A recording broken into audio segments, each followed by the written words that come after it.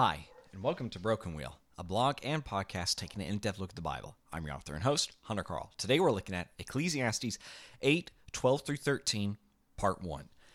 Though a sinner does evil 100 times and prolongs his life, yet I know that it will be well with those who fear God, because they fear before him. But it will not be well with the wicked, neither will he prolong his days like a shadow, because he does not fear before God.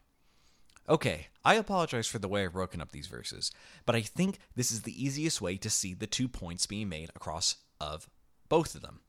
Essentially, the first and second half of each verse correlate with the other. Today, we will look at both first halves. Okay, let's get started. We've discussed this earlier, but at times, the wicked man does evil, and he does so to perversely extend or benefit his own life. This is probably best captured in that classic movie trope of a bad guy chasing down someone who knows too much. Any examples from real life? How about a corrupt businessman who frauds the needy and lines his own pockets, or the politician who ignores certain warnings for a big payout? That leaves the less fortunate to suffer.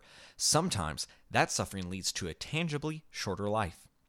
How is that fair? Remember the parable of the rich man and Lazarus? It's actually a good answer to this problem. The rich man lives longer than Lazarus, but in eternity he suffers, whereas Lazarus gets to rest in Abraham's bosom. But there is more to this. There is justice in this life as well. Despite himself, the sinner does not prolong his life, especially in a meaningful sense. Let's take the first example. Who are you after performing 100 acts of evil? I think this passage is telling us to think of something more soul-wrenching than little white lies. These are undeniable wrong acts. Does your family not see who you have become? Does anyone want to deal with you? What community will have you? Listen, those who do evil do not like each other. They know better than anyone else that those like them are the last people they want to partner with. You have abandoned everything. You are no longer connected to the kingdom, the already here portion of it, and that leads to major tragedies throughout your life. This metaphor about the shadow is interesting. What happens as the sun goes down? That's right. Shadows stretch. What's the idea? The wicked man has tried to stretch out his life. He is trying to get every last morsel out of it. What happens as a shadow gets stretched? Well, for starters, it gets thin along the edges, tired out and frayed compared to where it was in the heat of the day. What does that sound like? Right. It sounds like old age, when our thoughts and personalities appear to dim. What is the wicked man getting? He isn't living longer. He is living in his old age longer.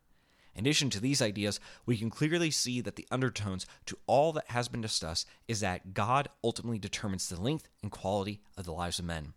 It may appear to us on this earth that God has allowed the wicked to lengthen their days, but we must remember that seemingly additional time was granted by God for a purpose. Why? Is he storing up wrath against them?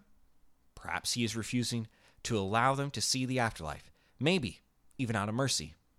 Remember, Jesus is the life and judge of man. If you liked what you heard today, visit brokenwheel.substack.com and sign up to get this podcast and blog posts into your email. The podcast is also available on iTunes and Spotify. Please rate and review us there. If you want more of my writing, visit the About page of our website to read short stories I've recently published in journals such as the Blue Mountain Review. Thanks, and have a great rest of your day.